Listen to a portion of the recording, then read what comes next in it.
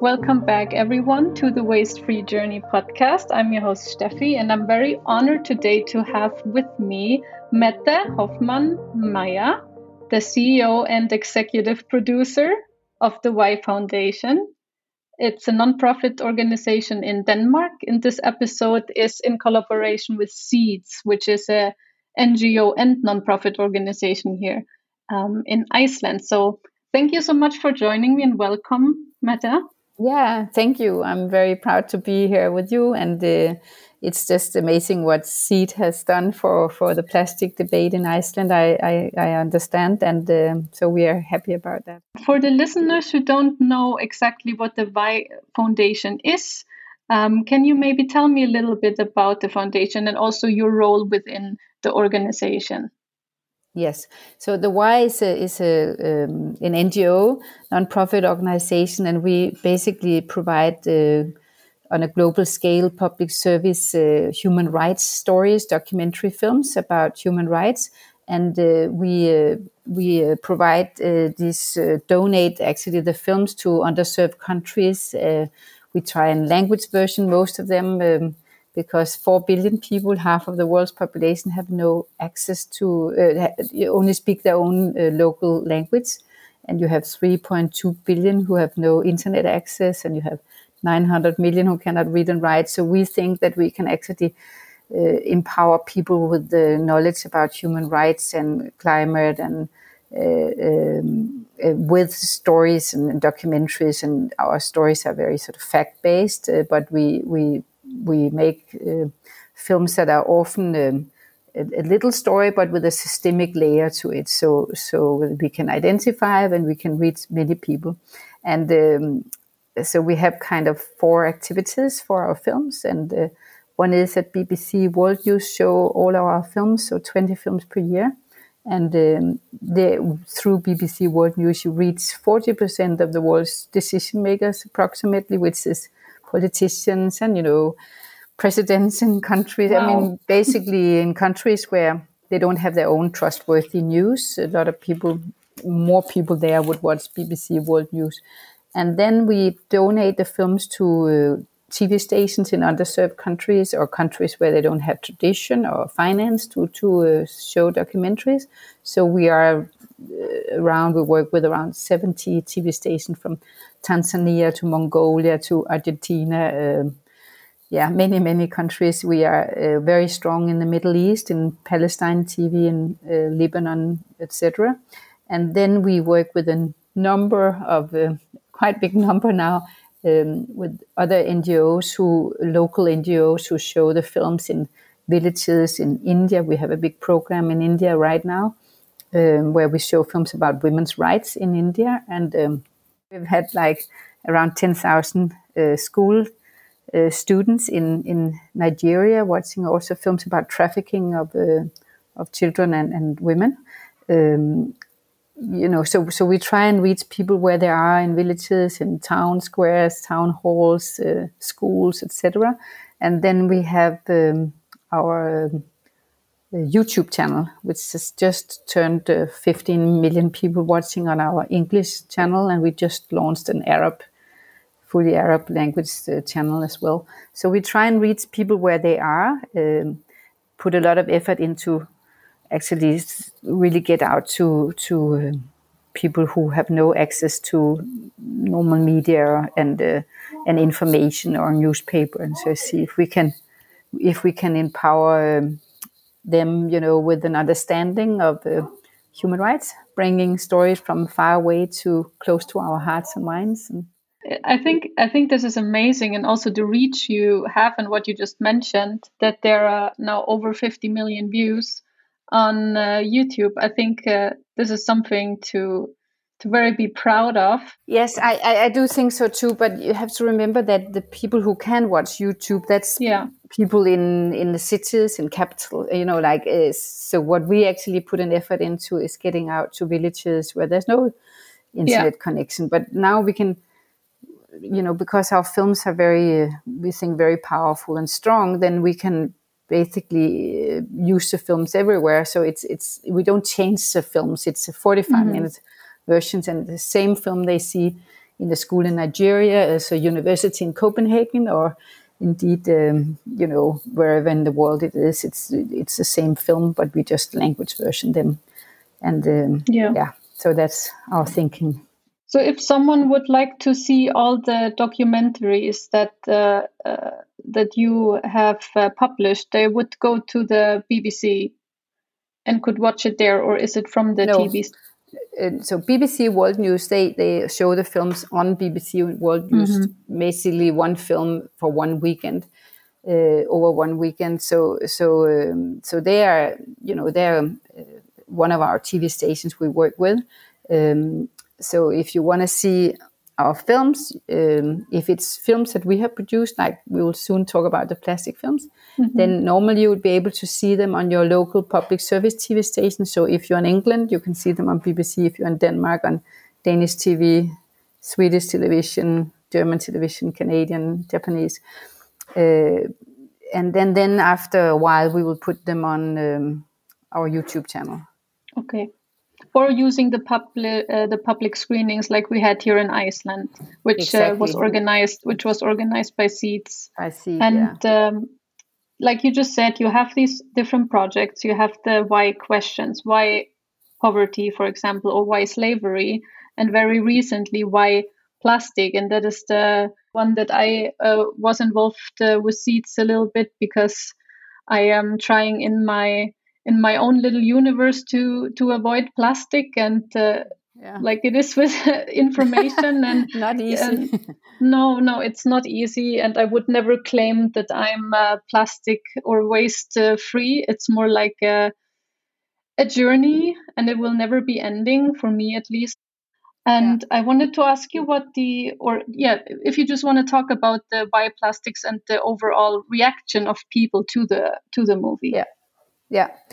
Actually, we originally wanted to do something on climate, but thought it was very difficult to make movies about and to make documentaries about, because it is a huge question. It's difficult to document in a film that you film over a year or two. So we decided on plastic also because plastic is, they estimate that plastic will be maybe, I think it's 8% of the CO2 footprint by 2030. So a big impact on climate as well, the whole plastic industry. So we decided in the group here that there's been a lot of films. We wanted to look into it. I knew as little as anyone else when we sort of got the idea. There's sort of a lot of things that was a mystery to me. What does recycling mean? What does biodegradable mean? When is nanoplast? What, how small is it? Can you see it? We are here, we can drink it. But also the impact on our health, we didn't know much about. We have all maybe read a little bit here and there, and maybe it's bad for cancer, or maybe, fertility for men. And so, but there's not sort of a, where you have collected all the information. So what we asked a filmmaker to do and producer was to say, can you look into that? We actually had a research person employed here at The Wire to do a lot of sort of preliminary research, and then we identified a filmmaker and said, can we find out what do we know about plastic impact on our health, and what don't we know? Maybe we don't know anything, and that's what we then can conclude. Weird that we are surrounded with plastic everywhere, but we don't know anything. Maybe that would be what the story is about. It turned out that actually science, research we know a lot about the impact of plastic, and it's not really good. It's has been difficult for the research or the science people to get funding for it. Plastic started something good. It will. Food would last longer, it's cleaner at hospitals and all these things. So it was never really tested on human beings. And now our lives are so surrounded by that, by plastic, that there are no test groups, there are no people, human beings who have not been in contact with plastic. So you don't have test groups. So you can only test either on animals and then also, real sort of blood tests with real people. And I was really surprised by learning, for instance, that we also become more stupid. I mean, one thing is fertility, that we might erase ourselves as a species, but they did a survey where they tested 4,000 women and their blood when they were pregnant, and their 2-year-old children had a decreased vocabulary. I mean, they had fewer words than, which I thought was really surprising. And in terms of our health, it turns out that some of the components in plastic, the chemicals, is sort of one-to-one with the structure, the molecular structure of estrogen. So our body actually thinks that it gets estrogen. And of course, as we all know, estrogen is very powerful and can change us as human beings. So I think that story is really important. And we have had many, many responses in the countries where the film, by now, I mean, we just finished them, so they are still going out here and there. But we know about young mothers groups who have removed all plastic from their children's, daily life as much as they can. But of course, there's many debates here in Denmark with politicians who have seen the films. We have also shown excerpts and had debate in the parliament. And so we hope sort of in the long run that it will impact people. And I know it's impacted a lot of people, but for us, it's, we are gathering all this knowledge now, and then maybe in a year's time we can tell more. But we did 3 films, so one about health, one about the industry and the producer responsibility, where we looked at Coca-Cola as a company, because we produce 470 billion plastic bottles per year, and Coca-Cola is by far the largest producer with all their brands. And we then look at what they are doing, and they took the producer's responsibility in 2018. But what are their promises, and how would they achieve them? And it's a super interesting documentary, I think, because in a way they're not very ambitious. They would, for instance, they promised to include 50% recycled plastic by 2030. But you think that's not, why don't they do 100% recycled? Or why don't they do refillable bottles like they do in Brazil, or things like. So we look at what can be done, and what do they promise, and what do they think can be done, and what do people who experts think it's possible for them to do. And then the third film is about recycling and how we get rid of our plastic waste. And that's a super depressing film because, as we all know, it cannot really be recycled. And most plastic waste cannot be recycled. Actually, the easiest is the bottles, like cola and other Coca-Cola bottles, because it's PET and it's easy to collect and it's pure plastic. But the rest of our plastic waste is a lot of it is multi-layered. It's a coffee cup or to-go cup, but there's always plastic inside. You buy milk, it looks like it's cardboard or some kind of paper, but it also has plastic inside. So all these things cannot be separated, and that's why you cannot actually recycle. But most of it is burnt. And in Copenhagen, we have this Copenhagen Hill, which is one of the most advanced burning facilities. And they can keep away all the chemicals, but there's still an enormous amount of CO2 when we burn our waste. And the reason they call it recycling, I found fascinating, and I didn't know before our films, is that we get heating into 150,000 homes. So that's why it's recycling. But I think most consumers, we think recycling is you buy a bottle, it's being recycled to another bottle, or they take the plastic and they do something with it, and then it becomes something other plastic. But you don't think of it as it's being recycled, it's being burned, and it becomes energy. So, there's a lot of, they twisted our minds a lot with these words. Biodegradable plastic, what does that mean? Nothing is biodegradable. You kind of think it's some kind of vitamins they put into it, so that because it's something bio is a positive word, but it basically means it becomes small nanoplasts that you can't see. It's still there. It will go into our groundwater. It will go into the ocean. It will be in the air. It will be, everywhere. So the reason was to make these 3 films on the industry, the recycling, and our health, and not go too much into the marine, which might be more in Iceland important, but 20% they estimate is of plastic waste is in the ocean or in the ocean, but that means 80% is on land. And we wanted to look at the structure and the root cause of all the plastic. Why is it in the water in the first place? Because we don't manage it on land. So that was the idea, and to just give an overview into the plastic challenge.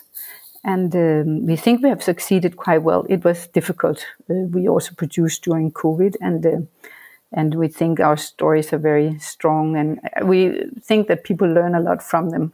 That's at least what we get back also from screenings we have Definitely. had. Yeah. I mean, the movie that I watched is the last one you mentioned, The Recycling Myth. That is the one that was screened here in Iceland, and I believe the other movies will be screened soon because we just loosened our restrictions a bit. This movie was just so, like you said, depressing, but also very eye-opening, and I think it was very emotional and had really shocked, because I go into these movies after all this research that I've done and think most of this I will already know. It will just be repetitive maybe, but then it was just like, wow, like you said, the hill that you have, where plastic is burnt, which of course makes sense. What else are you going to do? It's like when you say there's not, sorry, my cat is meowing. There's not really a way of recycling. It's often called also wish cycling. We put something in a bin and we wish and hope that it gets recycled, and it's actually not. And after the movie screening, we had a panel discussion with the only investigative journalist here in Iceland that reports on plastic, and he had extremely bad news. For Icelandic plastic gets burned and sent to Latvia, and it's the opposite from what the government is telling us, and no one is doing anything about it. And the people after the screening just left half crying. So, but it's also, the thing is that the dilemmas we have, because obviously the politicians also have dilemmas, because I'm sure they have made really good, probably also solid agreements with waste management, and to get the waste away from Iceland and from Denmark, wherever it is, and it's also, as you also see in that film, it turns out that there's so much the black money, like really dodgy money, like I think was it $11 billion of because we all pay to get rid of our plastic, and then this payment just trickle down to the poorest countries, to the poorest people, and they get money to burn our plastic in cement factories. And I don't know what happens in Lithuania, but it's probably the same. And that means that the pollution, because obviously there's no filters and stuff in these cement factory burnings, and so basically they get money to use plastic, and then it's polluting the surroundings and the poorest people in the world, and it's the same all over. That's also why we took it in, because we agreed we could do plastic because it is an inequality problem as well. We export our problems. The rich countries export. We are the biggest consumers of plastic, but basically we don't want to have anything to do with the waste. So we just find the poorest countries always. It was China, it was Philippines, Malaysia, and now it's Eastern Europe and Africa, and it turns out also Latvia. We didn't know that, but it's And I have to say that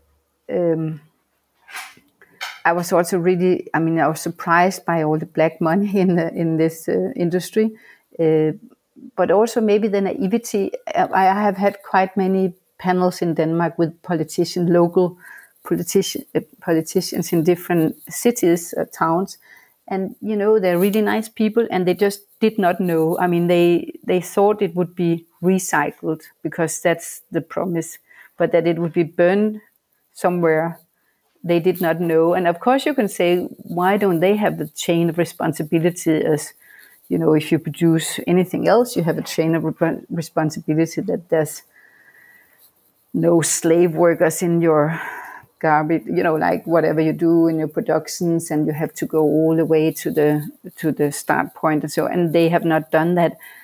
But I don't think it's bad will. The politicians I've met, even also in Parliament, they had no idea. They were just as surprised as you and I when when people see it first time, because it is really mind blowing that also the word recycling is maybe twisting a little bit, because we think, okay, it's been recycled, so we can just go on consuming plastic. Exactly. But when you get to know that it's not really being recycled and it is impossible to recycle, then you think about, how can I reduce my own plastic, even though it might be, just a drop in the ocean. Mm-hmm. And it's really difficult to reduce your plastic consumption because it's everywhere, right? And if you're poor, you buy nylon and polyester and stuff, because that's the cheapest in many stores where you have to have clothes for your children. And I mean, it's a big challenge, and it's difficult. Exactly. And I think what you said about recycling, what also shocked me, or what I discovered in Iceland, is that Iceland has very good numbers of recycling. So I, of course, looked into the statistics of the waste management company here in Iceland, and they say they recycle, I think, 80% of their plastic. And I was like, how does this number make sense? And the thing is, as soon as it's shipped out of the country, it counts in Iceland as recycled, even though it does not get recycled. And one thing that, I don't want to spoiler the movie for anyone, but one thing that absolutely shocked me was actually the very heartbreaking story with TerraCycle, who I thought, and I'm telling you, I think I'm a little bit naive as well, because I'm telling people I still get greenwashed sometimes by companies.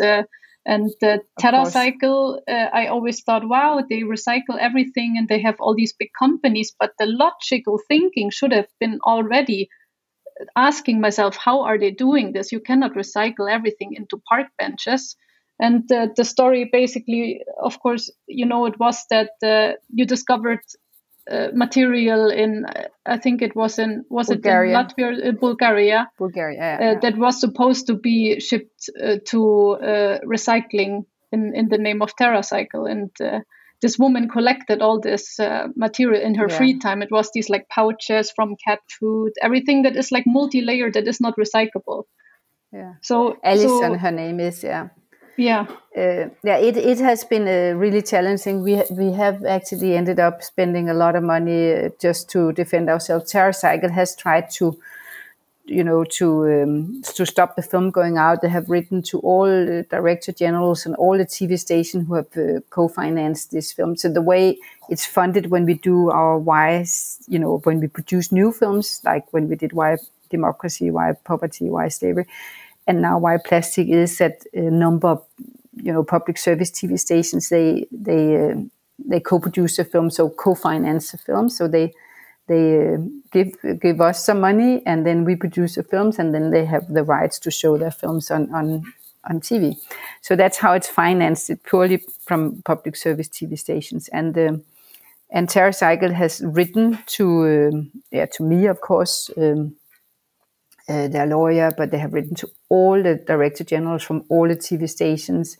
They have also sought an injunction in Germany, where it's a German production company, and they try to stop it there, and they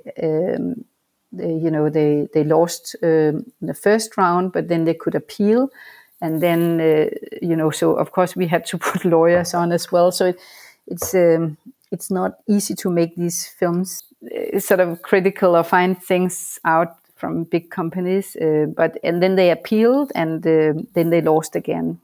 And they also lost the case with the woman in America who, Dell, so there was also a court sending them. Actually, with this court case, they are now not allowed to say they can recycle everything.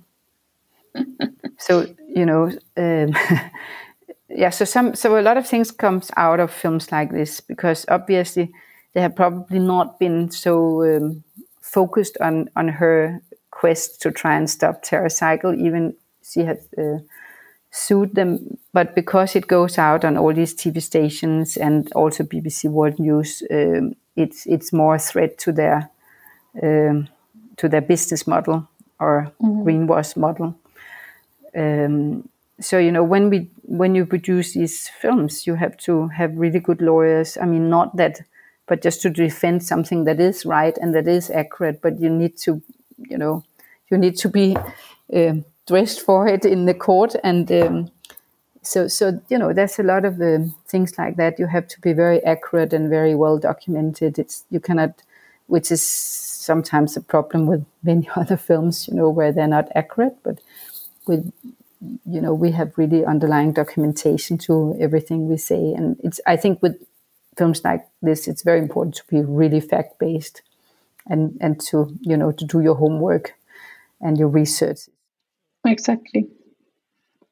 I mean, TerraCycle, it's of course disappointing also to hear the reaction, because if they would have nothing to hide and they would just say this is a one case that we have to look into, they could have just say, okay, the movie can go on, but we have to work on something. But if the reaction is just to try to stop the movie, for me that feels like, okay, then you must be hiding something if you're so afraid of a documentary.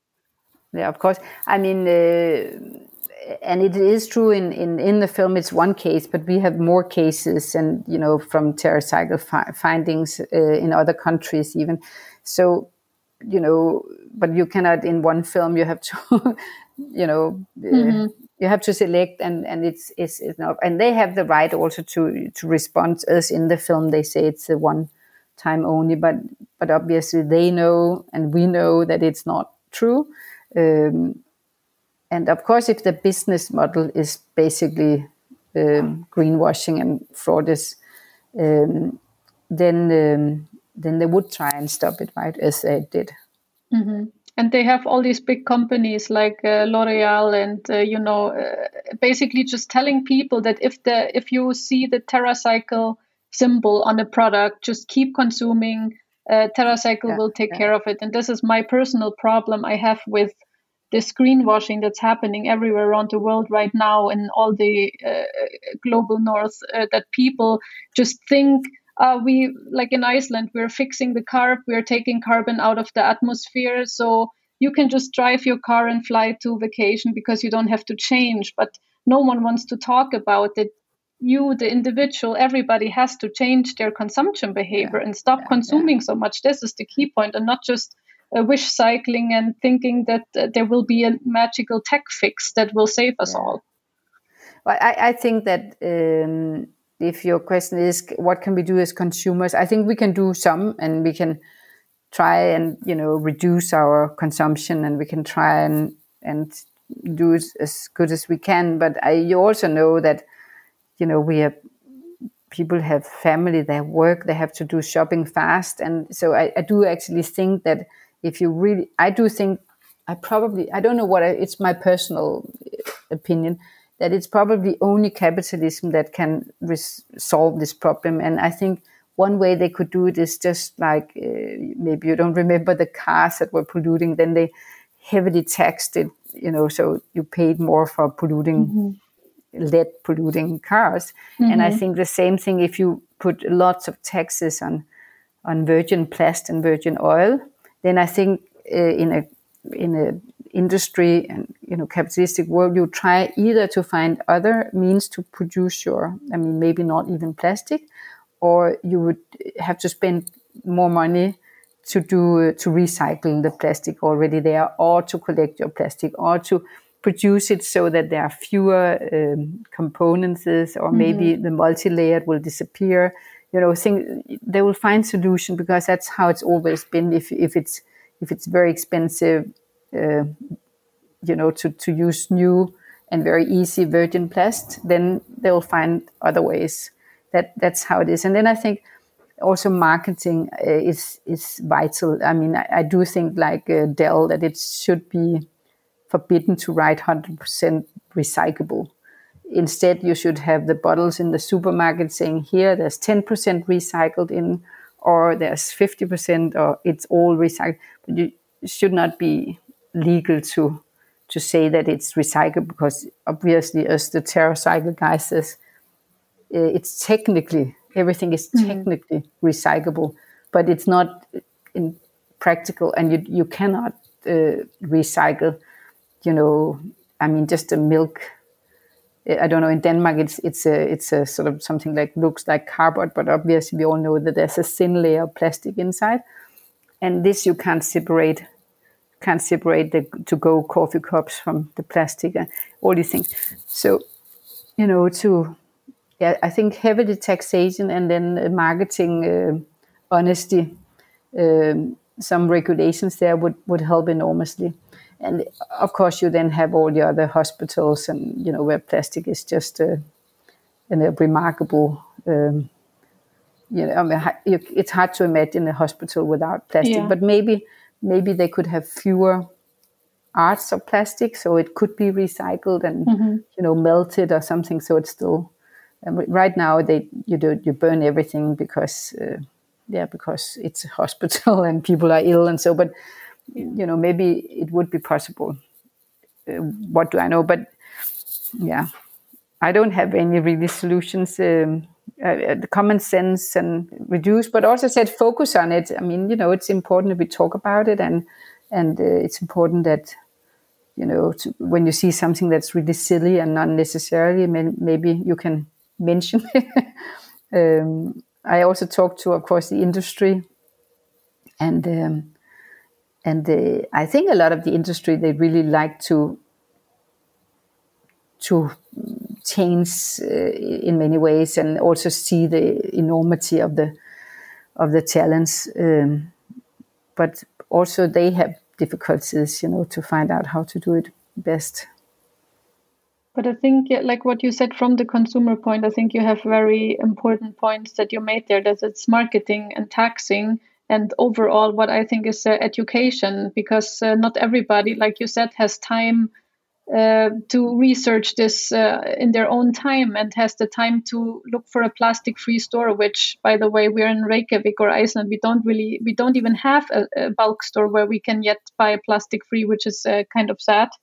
And no one has time to go 5 hours to different stores to find the plastic-free option. So I think education is very important, and I think this is where the Why Foundation does a great job, and not just educating the wealthy and the privileged, but also all the people that we're, where we actually maybe dumping our waste. And I had a friend of mine that I study with right now next to me when I watched the Recycling Myth, and he's from Indonesia. And you can imagine what our talk was about, because the movie shows the situation in Indonesia, and it feels, of course, horrible, because everybody feels kind of like responsible. But I think talking to people, educating, and also just talking and sharing ideas, like you said, you talk to the industry. It's important that we're not just turning our backs and say, okay, I don't want anything to do with these people. So find a conversation with them. And like you said, perhaps many politicians and decision makers, they don't know about this because they're so caught up in their everyday life and in other politics and issues. We of course not only can think about plastic, we have other issues in the world and in Iceland as well. But to talk to the people and say, this is important for me, and then a change will eventually come. And I think that's where I think it's a great job, and people should definitely, if they can, watch the documentaries. I think they're extremely eye-opening, and like I said, there is something new to learn. It's not just what we see for example, on Netflix. There are documentaries about plastic, and this is very well researched, like you said, and is a trustworthy source for people to get their information from. Yeah, thank you. We do our best, definitely, but it's also, it's sort of all what the why is about, is to be a trustworthy, accurate storyteller that set focus on the big challenges in the world, and we of course hope that within the next year that the films will be shown all over the world. But already now, it will go out many places. So, and then we're looking at where it's not sort of being picked up automatically, but and then we try and get them out there as well. So, and we also really appreciate the Seeds, what they have done for the plastic focus in Iceland, and of course it would be great when they're going to show the other films. You open up a bit. I'm looking forward to it.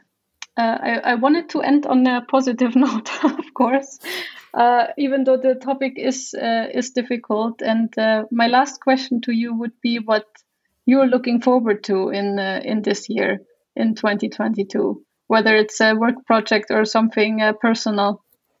Yeah, so the different things we are of course looking into what the next why should be, whether it should be why freedom, why hate, why care, So we have different topics that we work on, and then of course I look forward to my daughter coming home with my grandchildren in June. They live in Singapore, and I don't mind that they fly a bit to get here.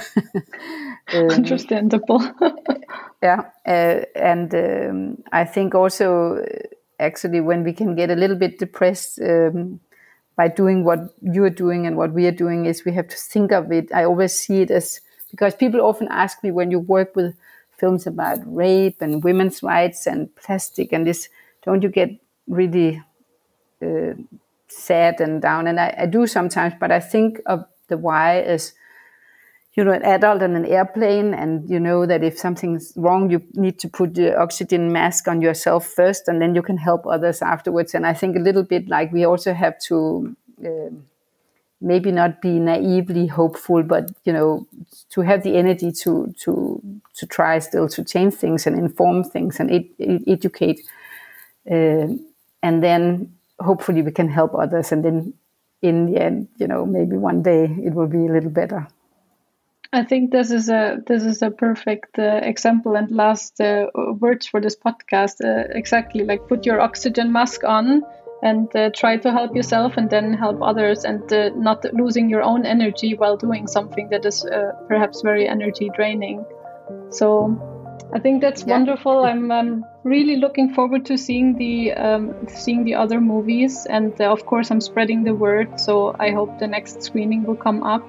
And thank you so much, Mette, for taking the time to talk to me. No, absolutely, of course, yeah. And thank you for your time, and yeah, it's been a pleasure to meet you and talk to you. Thank you so much.